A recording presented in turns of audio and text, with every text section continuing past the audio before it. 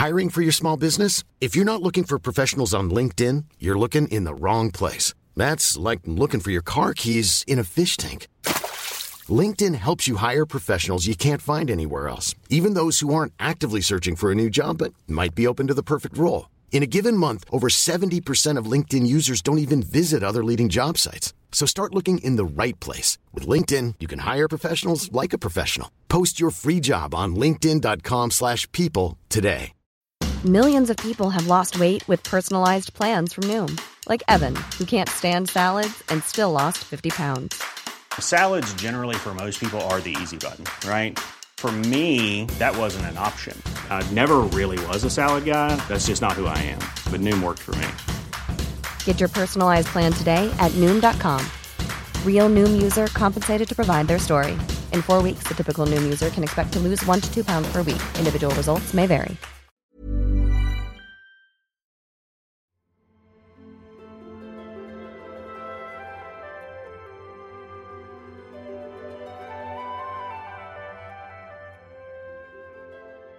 For thousands of years, human beings have wondered about entering the afterlife.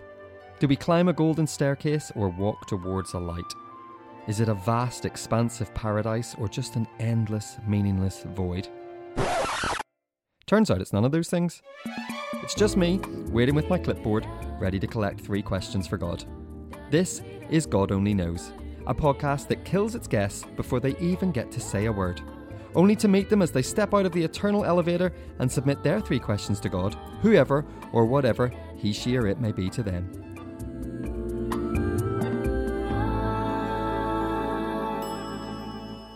Joining me straight out of the eternal elevator is Ash Atala. Now, Ash, before you can submit your questions, we need to fill out a bit of a profile. Is that okay? Yeah. So I need a few details. Sure. Your full name? It's Ashraf Albert Atala. Oh. Albert being my father's name. Okay. And him having the ego to put his name in the middle of my name. Right in the middle. Sure. And Ashraf, where does that come from? It's Egyptian. Uncommon here. Yeah. But sort of like John in Egypt. Oh, really? Yeah. John's Cafe, Ashraf's Cafe, okay. Ashraf's Tyre Shop. So it's a common name there. Sweets. Yeah. That's why you had to move, really. Yeah, that's stand out a bit. Nobody wants to be John. Sorry, John. Sorry, John. And your occupation? I'm a TV producer. I run a company called Rough Cut Television. And any notable achievements? He says, looking around a room filled with notable achievements. I'm the kind of guy who puts his medals up on the wall. Yeah. So I got some prizes. They gave me some BAFTAs for some shows. Yeah, I'm looking at an Emmy up there. Down the years, that's an Emmy. Yeah. What's that there? Is that a Golden Globe? Where? There. I didn't see that one. No, did I miss one? Did I miss one? Sorry, there's a Golden Globe. I did see that. There's a Golden Globe. Describe that for your listeners. Do you want me to count the BAFTAs? Shall I count them out? If you see a Golden Globe, say a Golden Globe. I should say it. I mean, I'm looking at 5 BAFTAs more than anything. I mean, that's what I'm looking at. Let me just count them to make sure you're 1, 2, 3. Yeah, God. Good. That's twice that you've counted them. Once first thing in the morning. 5 is a lot. And do you think much about the afterlife? Very little, actually. In fact, ahead of this sort of recording with you, I thought about how little I think about faith generally, which I think is strange because I think about a lot of stuff too much. So it's not that I don't think, it's not that I don't bore myself and others with my thinking, but I just don't think about this very much, which is interesting. So maybe I should think about that. Yeah, let's just stop there. That's it. We've done our job. Yeah. Our job here is done, Joel. We're right. It's gone meta. Good night. And you said about faith as well. So faith is something that played a part in your life before, or is a part of your life? I come from a religious family. My parents we are Coptic Orthodox religion, Egyptians. And my mum and dad, as they've got older, I mean, they were always churchgoers, but as they've got older, have become sort of properly involved in the church. My sister, Angela, who comes from who lives in your shores in Belfast, is religious, and her husband. So so it's not like it's not around in my life. And when I go back to Egypt, they're all, they're religious, but it sort of skipped me a little bit. Interesting. No, it's not the most comfortable way to start anything, but I do have to kill you before we start. Yeah. So are you ready for the spinning wheel of death? I knew this was coming. Here we go. So what are you going to get? There's quite a few options. Anything you like in the look of there? Is one of them says live on BBC Two? Yeah. Well, I want that. You want that I one. want to be killed live on BBC Bitten Two. by a traffic warden at Stonehenge. Jesus. Yeah. Jesus. That's some way to go, right? Yeah. I mean, do you have many run-ins with traffic wardens? It's not glamorous. I had quite a few. I've just completed a small speeding awareness course. Voluntarily. For the police last week. I have to do that every 3 years, it seems. So I did another one last week. And Stonehenge, are you a big fan of the... I went to university in Bath, and Did you? one of the routes to go to university would take you by Stonehenge, and I was always very underwhelmed by it. I mean, I don't want to say it's just a load of rocks, I think you just did. but it's sort of how I feel about it. Yeah. And I refuse to read the leaflet. See, there you go. won't. You're never going to get the full So effect. it's just a bunch of rocks. It's just a bunch of rocks. Yeah. And I like that obviously you pushed the traffic warden so far they had to bite you to death. I mean, that I'm not going to say I can see it, but it feels like there was a... I wanted live on BBC Two. It's I know, just you're more really... fitting with You're my gutted, aren't you? career. Yeah. On Newsnight. I mean, I've died live on BBC Two many times with my shows on there. So I actually wanted to do it. Stonehenge is just a giant disappointment twice for you. It's just got you 2 times.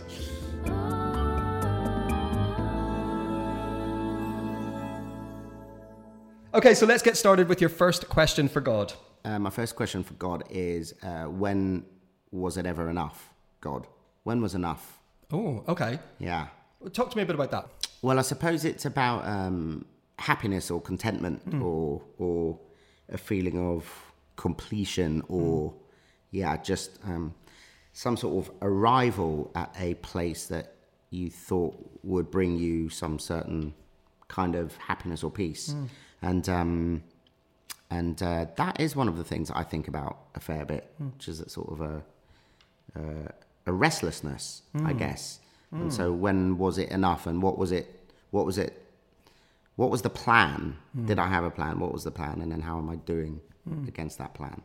Because I guess for a lot of people, like, you know, we've talked about, we're sitting in a room with a lot of awards that people in the industry that you and I both work in would really want. And you've achieved those things with How a many? number of projects. I'm just looking up again. Yeah. Was it 4 BAFTAs or 5 BAFTAs? There's the 5 and the Golden Globe. If you see 5, say I 5. know. Matt. Do you know what so I'm going to let everyone in a little secret here. I worked for Ash for 5 years. I worked at Rough Cut TV and I had a brilliant 5 years and had a lovely time. But that's why he's still treating me a bit like he's still my boss, you see, because he always will be. Once he's your boss, once he's always your boss. But if I look around, there are a lot of hallmarks of what we would class as success. But you still feel restless. Yeah, very restless. And I think there are some parts of life where restlessness is useful. I am certainly not comparing myself to Sir Alex Ferguson in any way, but he does have a sort of a famous, I don't know if it's a quote, but it's an observation that the second that he had raised the Champions League trophy in his hand, that he would be worrying about the next game. And I feel in a much smaller way that so there's a restlessness, a creative restlessness, a work, sort of a kinetic energy that drives me forward, that I would say is probably quite useful in a career where you're sort of, you know, as good as your last show, as the cliche goes. Well, let's talk about some of your last shows, because these things that are around us are for shows like The Office, which you were the producer of. Yes. You produced the first series of The IT Crowd, is that right? All of it. All of The IT Crowd. of the IT So you Crowd, produced yeah. the entirety of The IT Yes. Crowd. People Just Do Nothing, Yes. which is a more recent kind of big success. Yes. Staff Lets Flats, which is a huge success on Channel 4 in their comedy right now. You have had a career filled with those successes. Yes. So you've always found the next one. Yeah, and that's, you know, the sort of lazy answer is that's a fear of it sort of going wrong. And that's, I think, to do with how much is enough and when is it, you know, this is true. I've only just started, you know, or I've only just stopped worrying about where my next meal comes from. No. Yeah, and it's not sort of financial. I think it's to do with, for any listeners that don't know, I'm in a wheelchair, and so it's to do with the sort of the preparation and the procurement of food. And I see things have changed now because you can get food brought to you wherever you are, and Deliveroo and all of that kind of stuff. But until fairly recently, you know, when I would enter the front door of my apartment, you know, you couldn't get Ubers or cabs, you know, so I would literally be worried about when my next meal would come from. And I think that, you know, my father says, the same thing about himself. I think he came from sort of poverty, and it's a cliche that you hear a lot of people talk about.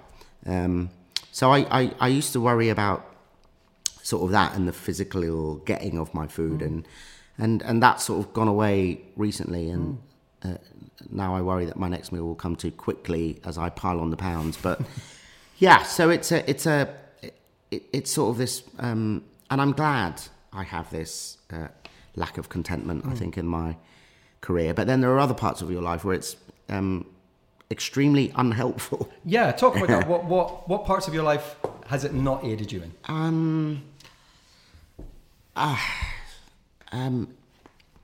I suppose relationships. I suppose friendships, not so much. Friendships, but I think there's just an always, if you're always looking over your shoulder or over somebody else's shoulder, or always wondering what to do next, or wondering what the sort of future might hold, it means that you don't sort of stop and settle and enjoy what you've got, and that's that's exhausting, and that's tiring. Yeah.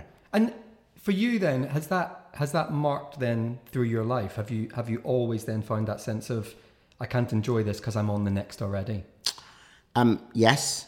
I've always, if you take away the actual shows that I've done until I started Rough Cut, my sort of career has been marked by sort of a leaving after 3 or 4 years. I never really hung around. I switched schools to try to go somewhere that I deemed to be better. I left jobs when it would have been much more comfortable for me to have stayed in there. So I suppose what I'm saying is I seem to, as I sort of get a bit older and start to spot a pattern, I seem to panic when I sort of feel in a comfort zone. I seem to rail against it, push back, and kind of set fire to things and then start again.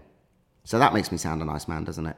I think it's, well, first of all, I think it's a beautifully honest thing to recognise in yourself, to kind of recognise. But this isn't being recorded, is it? No one will ever hear it. It's just right, you and good. me again. That's what I thought. But the idea that you use the language, set fire to something and then just start again, but deliberately, not kind of like find it on fire and go, how did that happen? The reflection, the words used were that you recognise yourself doing it. Well, I've started to see myself doing it now, so I'm sort of doing it less, or understanding why I'm doing it, or at least trying to get to the bottom of it. But it's I think when you see something, if you've got half a brain and you've spotted yourself doing the same thing a few times, then you need to dig into that.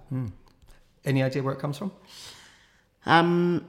I suspect it's connected with the wheelchair.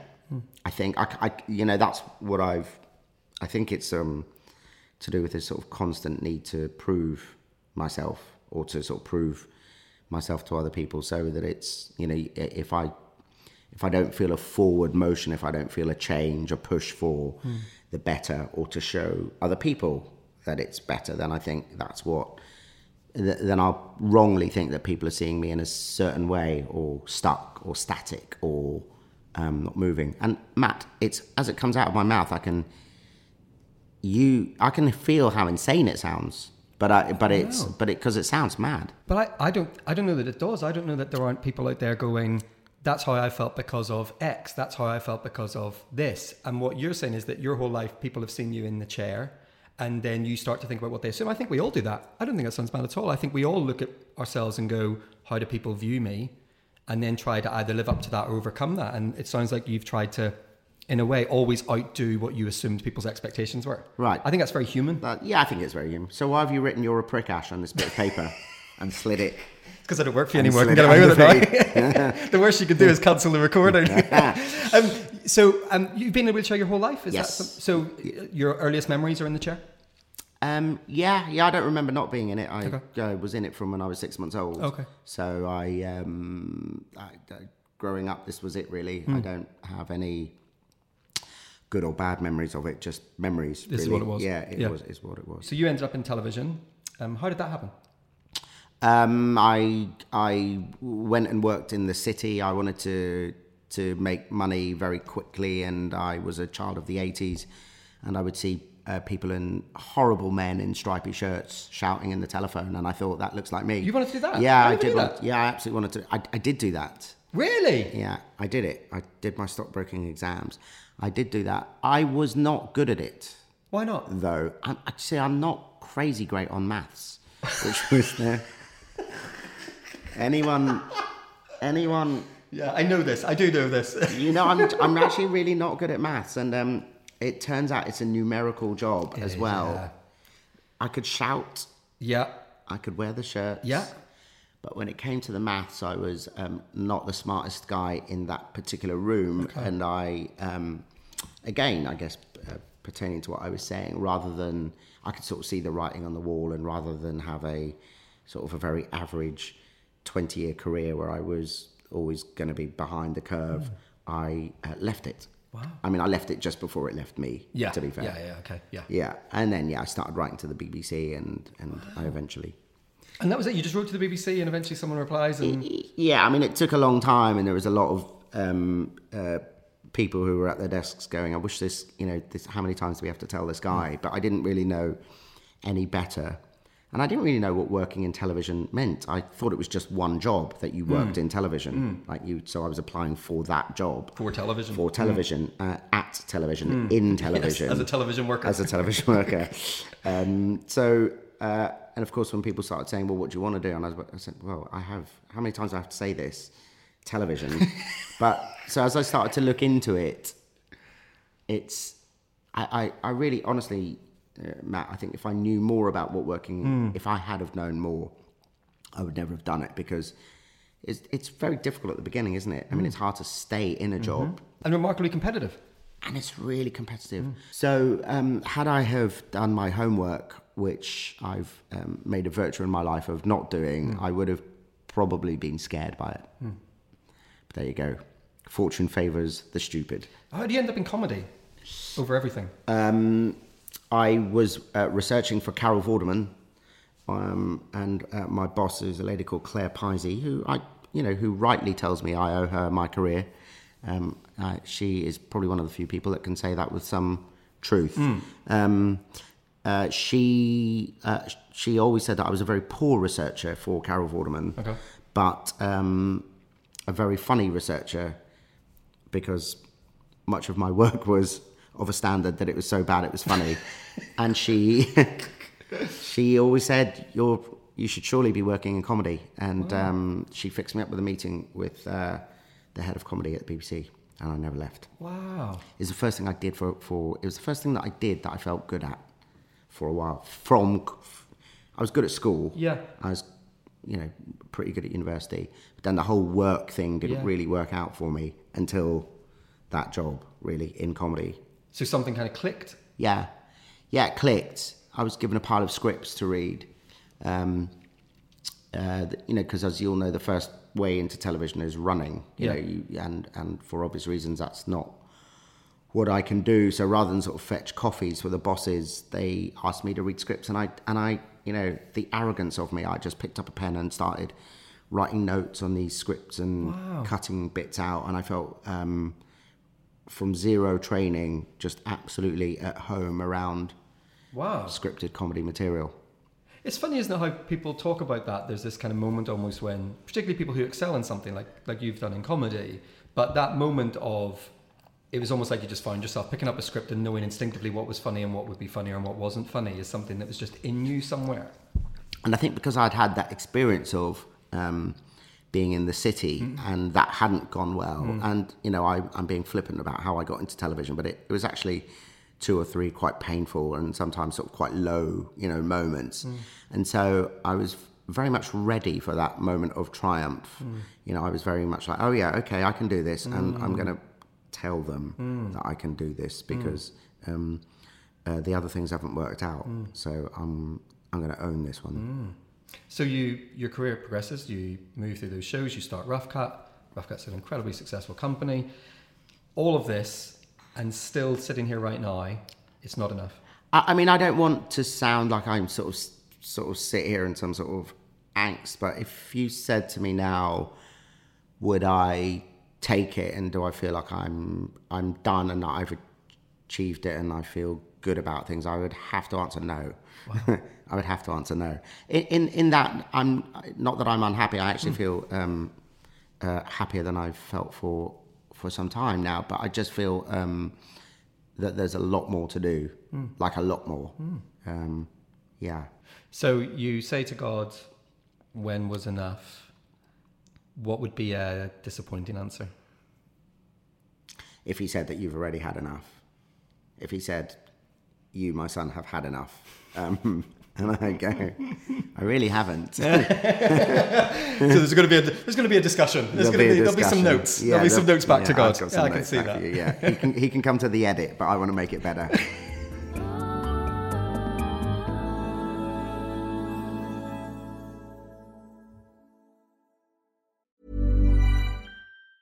When you're ready to pop the question, the last thing you want to do is second-guess the ring. At BlueNile.com, you can design a one-of-a-kind ring with the ease and convenience of shopping online. Choose your diamond and setting. When you find the one, you'll get it delivered right to your door. Go to BlueNile.com and use promo code LISTEN to get $50 off your purchase of $500 or more. That's code LISTEN at BlueNile.com for $50 off your purchase. BlueNile.com, code LISTEN. Hiring for your small business? If you're not looking for professionals on LinkedIn, you're looking in the wrong place. That's like looking for your car keys in a fish tank. LinkedIn helps you hire professionals you can't find anywhere else, even those who aren't actively searching for a new job but might be open to the perfect role. In a given month, over 70% of LinkedIn users don't even visit other leading job sites. So start looking in the right place. With LinkedIn, you can hire professionals like a professional. Post your free job on linkedin.com/people today. There's never been a faster or easier way to start your weight loss journey than with PlushCare. PlushCare accepts most insurance plans and gives you online access to board-certified physicians who can prescribe FDA-approved weight loss medications like Wegovy and Zepbound for those who qualify. Take charge of your health and speak with a board-certified physician about a weight loss plan that's right for you. Get started today at plushcare.com/weight loss. That's plushcare.com/weight loss. plushcare.com/weight loss. Ash, your second question for God. My second question for God is, will Stephen Hawking talk to me in heaven? I feel like there's a story. There is. There is a story. There is a story, and it's a little bit complicated, but bear with me. The British Comedy Awards, some time ago, The Office had won for Best Comedy, and Stephen Hawking was on stage, and they had invited him to present an award on stage. Because I'm in a wheelchair, they would put me at the side of the stage, so if we had won, I didn't have to go up the steps. Right. He presented the award, and he had obviously pre-programmed his voice box to go, and the winner is, I can't remember, it wasn't to us. And Ricky Gervais did a speech afterwards, and he said, Ash is annoyed that he's not the cleverest one in the room, and by one he meant man in the wheelchair. Punchy, but also true.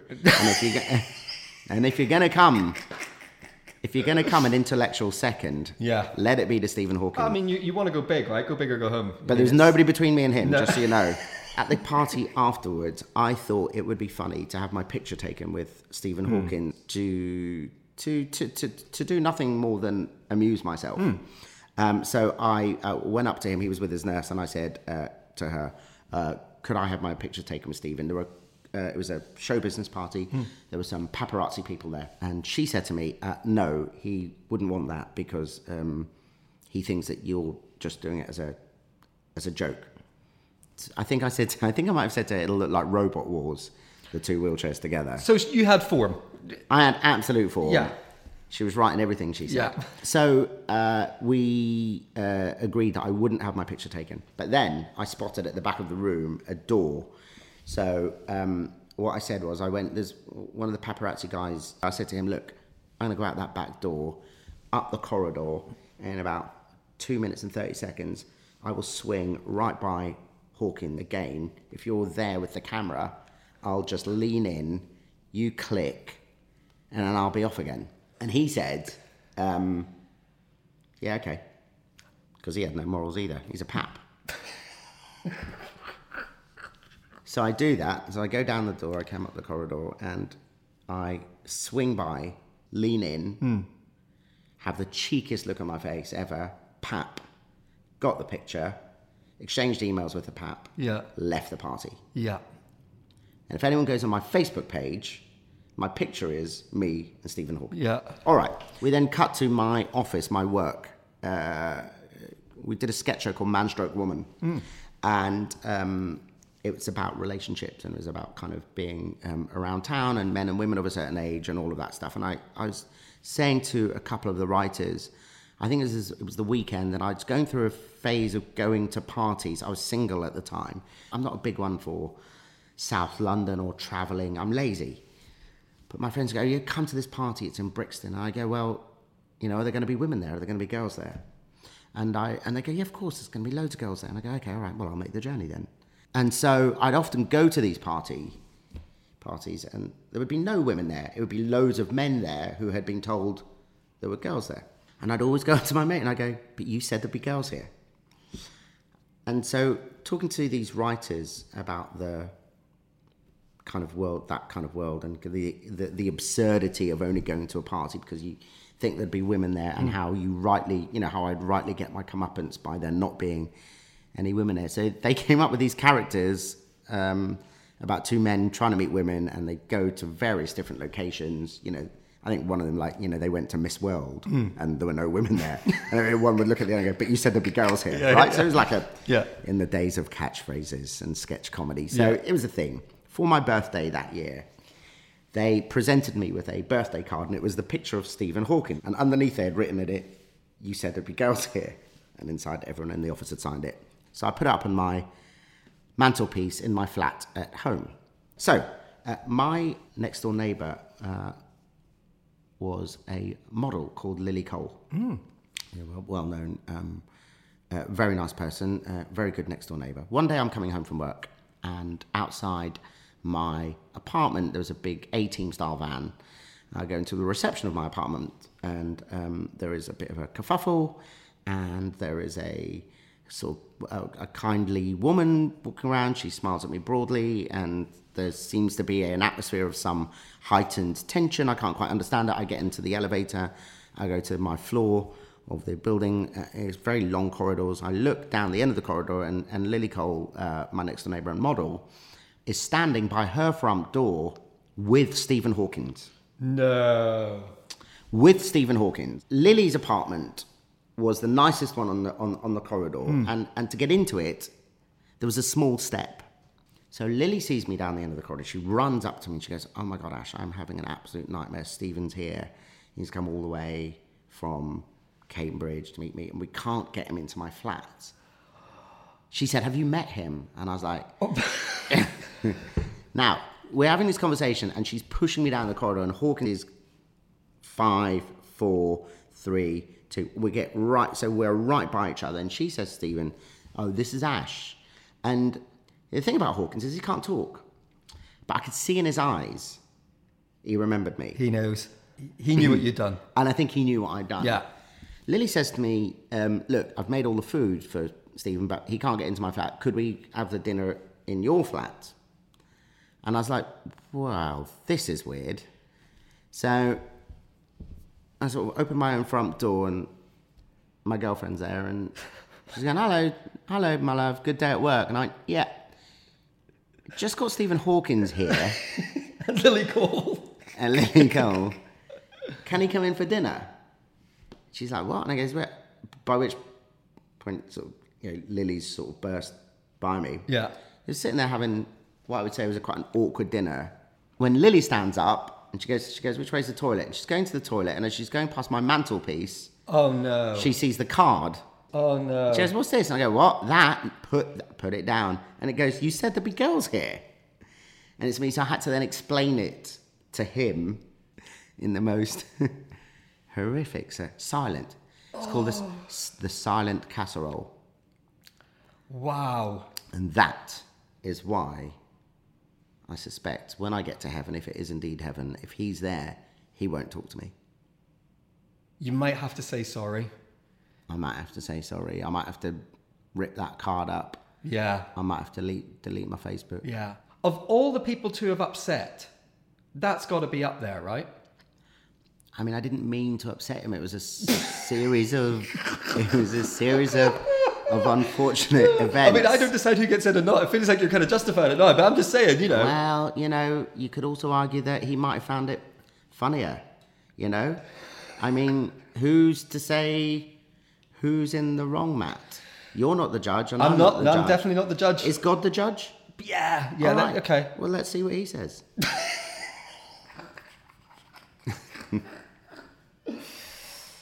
I don't know if we can answer that question. I think we will just have to wait and see. We'll find out. I'm intrigued to find out. I'm intrigued to find out if there is a grand reconciliation.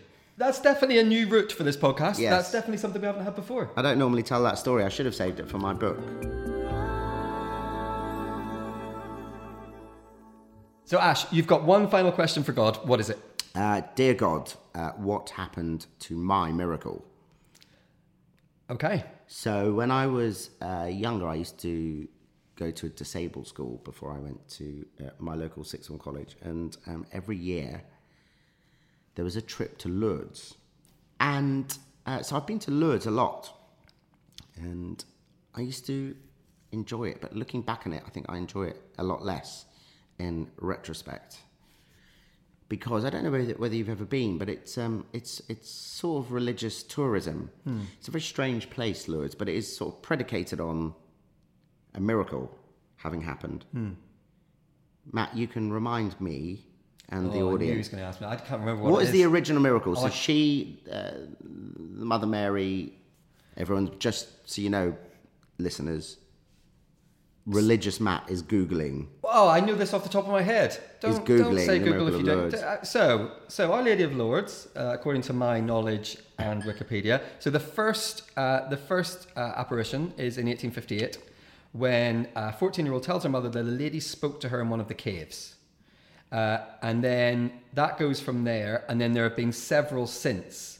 We would go there. It would be about 10 or 15 people from my school. I think it was the Easter week. I think it was a particularly... Okay. And especially... I mean, it's always religious in Lourdes, Matt. All year. There's a completely religious vibe, but particularly religious in that week. And I think they would have young people from all over the world go there. And, you know, as soon as you get to the airport, there are, you know, plastic statues of her, there are bottles of oil, there are Lourdes hats, baseball caps, sunglasses, you know, Orangina, sponsored by Lourdes. So there was, you know, it's a whole sort of thing. And when you would get there, there were lots and lots of museums, and I think they're called like miracle museums, and you would essentially go around, and it would be the story of Lourdes, and in the last room, there would be just loads of crutches and wheelchairs and neck braces and back braces and calipers hanging from the wall. And they would say that these are the artifacts of people who have arrived needing these things and have been cured in Lourdes.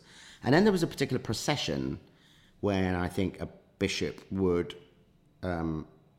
bless that congregation, and that would be the moment that lots of people had their miracle. And I would sort of go to this procession. Now, I was about, I don't know, 8, 9, 10, maybe a bit older. But there was a real pressure on, well, in my younger years, there was a real hope that you would, I mean, just stand up. And so I don't think that's fair. I don't think that's cool to do that to young kids. And every year I go to Lourdes, and I wouldn't go to, you know, be cured, but they always sort of held out that hope. Well, you might be. I mean, we're not saying you're not going to be cured. Just pay, and then we'll tell you whether you're going to be cured or not. So I just think, and then it occurs to me, of course, in later life, that lots of those wheelchairs and things that were hanging up were like really old. So if there were miracles, it felt like they stopped. And I never get one. Of course, then the fact that there are no modern ones mean that you can't really corroborate it because there's nobody alive to ask. So I always thought that that was a trick. Just a trick. And so I don't really want a miracle, actually. I don't really... I've often discussed with mates late at night, you know, if you could walk now, like, would I take it? Would I accept the card? And probably no. Now, at this moment, you know, probably it would affect my relationship, and I'm not a nice man anyway. And I think, the only thing that's humbled me is perhaps being in a wheelchair. So God knows what I'd have been like otherwise. So I think I probably wouldn't take it. But I actually just think about what that sort of does to the mind of a child. And bearing in mind that there aren't people springing out of wheelchairs and calipers and stuff like that, then I think they should maybe just think a bit more carefully about. It's like any holiday. You set your expectations. If there's building work going on in the hotel next door, or the pool's not big enough, like, you set your expectations. And if that expectation is that you might come home walking, then you should take it up with APTA, who I think the holiday regulatory body. I leave a really bad review on TripAdvisor. Massively bad.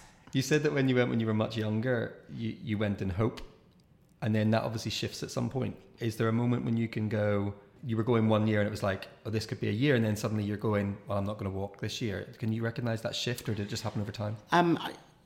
There was no sort of one moment, but, as you become sort of more self-aware, or your sort of mind goes from the thought process of a child to that of a sort of a young adult, you kind of start to put, a few pieces together and like, oh yeah, I've been at a disabled school my whole life and nobody's ever got up and walked. I've been to Lourdes and seen these masses and nobody's ever got up and walked. Everyone who has got up and walked is dead. So wait a minute. Is this a trick? Have these miracles ever happened? And if they have, that's amazing. And if they haven't, somebody really needs to shut this place down. Or at least change its focus. Because you can't have it both ways. Do you remember the disappointment of coming away? I do. I honestly do remember the moments when, you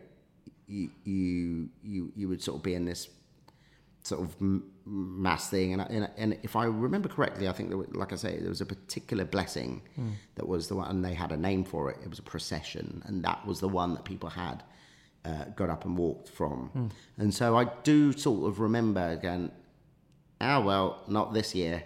And then you kind of, it's like, coming back to the X Factor, and you kind of go, Simon, you don't remember me from last year, but I think this could be my year. I've got a much better, I went away, did what you said, worked on my voice, I've worked on my legs, and I'm ready now for this one. And so I do, like, it did come to an apex. And then, like I say, then the trips became more about sort of having a half a pint of lager away from, when your parents weren't there, the trips became something else. But yeah, I really don't think they should do that. And for you, you said that if you were given the choice now, walking wouldn't be on the agenda. You wouldn't want, that's not something you'd want. I don't think so. I think it's all inextricably linked with personality and the cliche of we are a sum of our parts and different things. And I'm sure that being in a wheelchair has played a significant part, perhaps the dominant part, in the forming of my personality, my career, my restlessness, my good parts, my bad parts. I think it's all, as I sort of get older, I can see that it sort of lies at the heart of much more than I realised. And so I think if I pulled at that string now, I would be an entirely different person. And so let's just probably stick with this mess rather than, well, better a mess you know than a mess you don't, as the saying doesn't go. So you get to heaven. Are you in a chair in heaven? I would have thought so. Yeah, I would have thought so. I sort of because I don't think of it as a place, anything other than I don't subscribe to the sort of iconology of it and what it, and the gates and all that kind of symbolism. I don't go with, so I kind of think of it, well, actually, I'm not really sure that it exists, or I don't think it does, or even I haven't actually thought about these things that deeply, which is what I said to you at the beginning. But yeah, I'll be in the chair in heaven, yeah. And so you say to God, where was my miracle? Is there a response that God can give that's satisfying? Yes, you are a miracle, son. And I go, you're right, God. Thanks. That's what I thought. Sounds pretty close to me. I don't get to decide. This podcast has no consistency. I like that I'm getting notes of my own podcast in my own podcast. I mean, what is this? You better leave these bits in with me. I'm telling you, this is it. You can never not be, Ash can never not be your boss once it happens. I'm coming to the edit of it. Ash, thank you so much for being on the podcast. I genuinely really appreciate it. It's almost time to return you to the land of the living. But before I do, is there anything you think God would want to ask you? That is a good question. No. I've left it all on the pitch. He saw everything. He can see everything. So I guess there's nothing that he doesn't know that I know. So no, God has 0 questions for me. No notes. How nihilistic. No notes. 10 out of 10. Perfect performance. God's like, couldn't have done it any differently. The ultimate irony if you get to heaven and there's no notes. No notes. So many of us will be disappointed. Just like, this was our time. Ash was going to get notes. I'm saying, God, do you really think it was perfect? You promised me you think it was perfect. And he goes, yeah, it was faultless. We were all up here looking at you going, that was amazing, Atala. I mean, you lived long and well and didn't make a single mistake. Thanks very much. Well, that is it for this episode. Ash, thank you so much. The good news is that it wasn't a fatal bite. Oh, okay. Yeah. And actually be able to get back in the car and make your way from the pile of rocks. Okay, fine, all right. Annoyingly, they've now invited you back every year. To Stonehenge? Yeah. I'm not going. Rubbish. More like rubbish henge. Check with the PA. He's busy. He's just busy. He can't do it. He can't do it. Listen, thank you so much. It's been such a pleasure. I'll be back next time to kill off another guest and find out what they want to know on God Only Knows.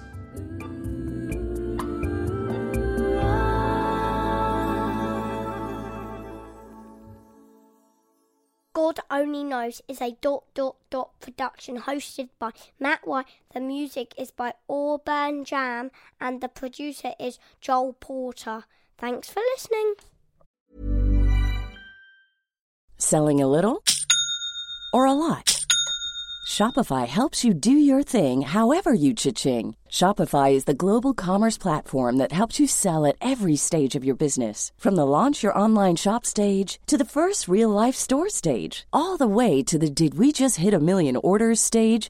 Shopify is there to help you grow. Shopify helps you turn browsers into buyers with the internet's best converting checkout. 36% better on average compared to other leading commerce platforms. Because businesses that grow, grow with Shopify. Get a $1 per month trial period at shopify.com/work. Shopify.com/work. Confidence starts with loving who you are. And when your skin feels nourished and glows on the outside, you naturally radiate confidence from the inside. Give your skin a glow up with Osea's clinically proven Mega Moisture Duo. This ultra-hydrating body care features 2 of Osea's best sellers, Undaria Algae Body Oil and Undaria Collagen Body Lotion. These seaweed-powered heroes use skincare-level ingredients normally reserved for your face for results you can see and confidence you can feel. Osea has been making clean, clinically proven seaweed-infused face and body care products for over 28 years. This luxurious skincare is vegan, cruelty-free, and climate-neutral certified, so you never have to choose between your values and your best skin.